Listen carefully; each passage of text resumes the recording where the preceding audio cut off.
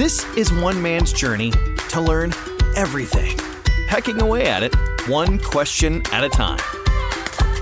I'm Alan Peck, and this is Pecking Away.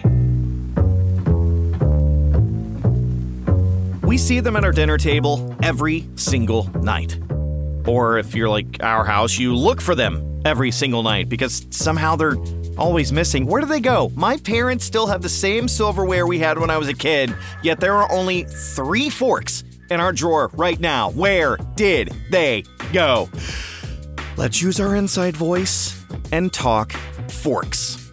And it may be surprising that the first forks were actually discovered in ancient China around 2400 BC. There's no documentation proving how they were actually used, but if the next 2,000 years tells us anything, they were more for serving or preparing than they were for an actual eating utensil.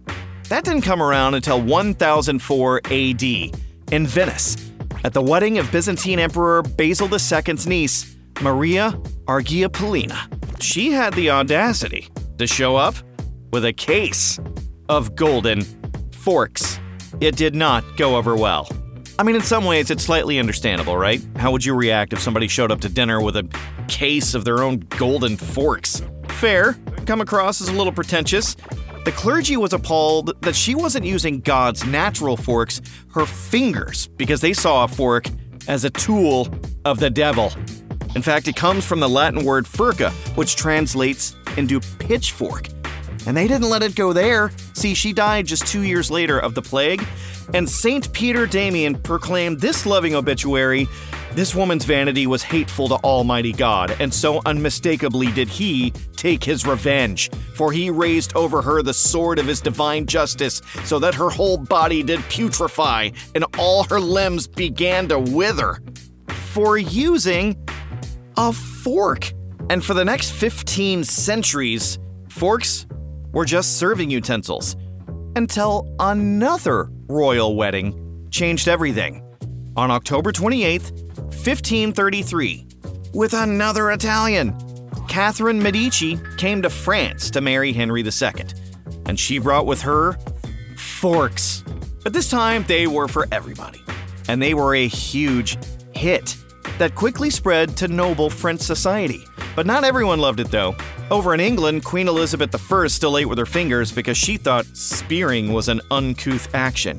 And then she died, and then Charles I basically just said, "All right, she's out of the picture. Forks are cool. Let's party." But it still took the next 300 years for them to really start taking hold.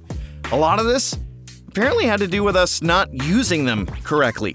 Charles Dickens wrote in 1842 after being on a Pennsylvania riverboat, in the only way that Charles Dickens can, that passengers thrust their broad-bladed knives and 2-pronged forks further down their throats than I ever saw the same weapons go before. So to recap, the Chinese actually invented the fork, then the Italians condemned it 3,000 years later as a tool for the devil, then the Italians brought it back 500 years after that, then the New World started, ate like infants, and it took us a while to figure out how to not impale ourselves with our own eating utensils, and here we are.